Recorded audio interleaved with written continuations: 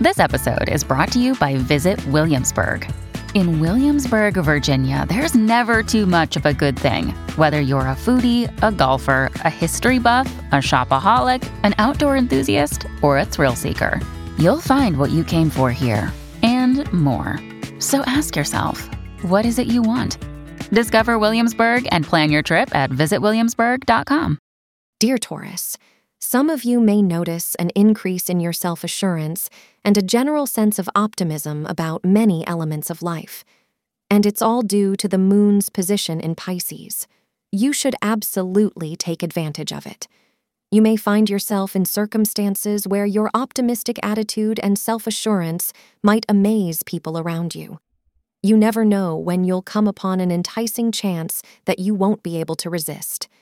Astrologers advocate that the color brown is lucky for you. The hours between 5 p.m. to 7 p.m. are auspicious for you. You are in an extravagant mood and spend recklessly on sensual pleasures. You are really in the mood to indulge in anything that makes you and your partner happy. You two will likely be in a very romantic mood these days, and you should make the most of this loving time. Splurge on some gifts for your partner today.